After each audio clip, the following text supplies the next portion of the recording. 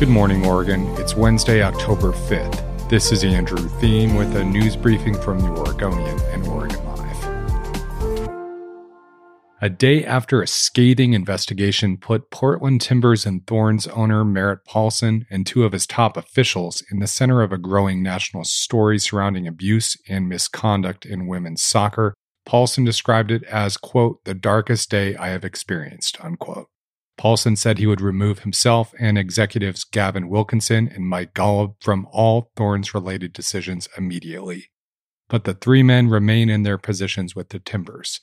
Paulson said, quote, I cannot apologize enough for our role in a gross systemic failure to protect players' safety and the missteps we made in 2015. I am truly sorry, unquote.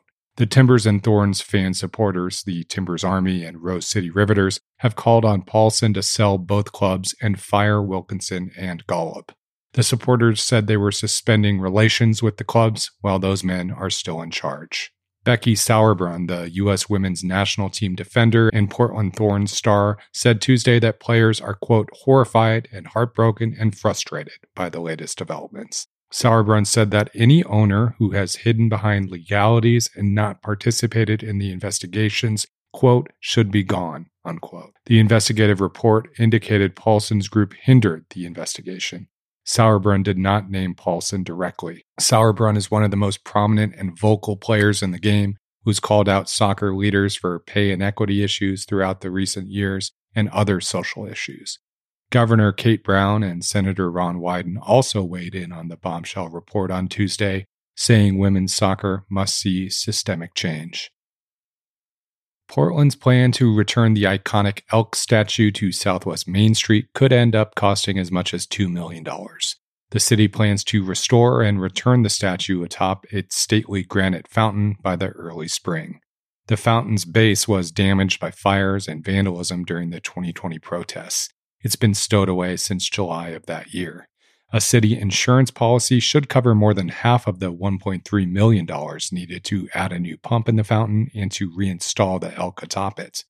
Additional street projects could add another $670,000 to the overall price tag. Art leaders say the city expects to get $700,000 reimbursed by the insurance policy. The rest of the installation costs would be covered by a mix of public and private dollars.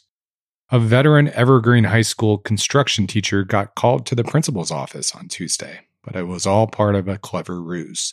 Bill Culver was told he had a glitch with an online training course he recently took, but instead he'd learned he'd won a $100,000 prize from Harbor Freight for excellence in teaching the trades to high schoolers. Culver has worked for the district for 4 decades, including more than 20 years at the high school. The school district estimates that during that time he's taught roughly 7,000 students and other folks interested in the trades.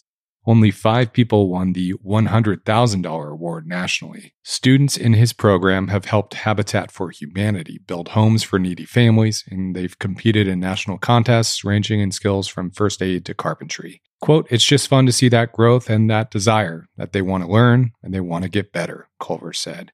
It's a really neat feeling. Thanks for listening. You can support our local journalism by subscribing to Oregon Live. Go to OregonLive.com/pod support.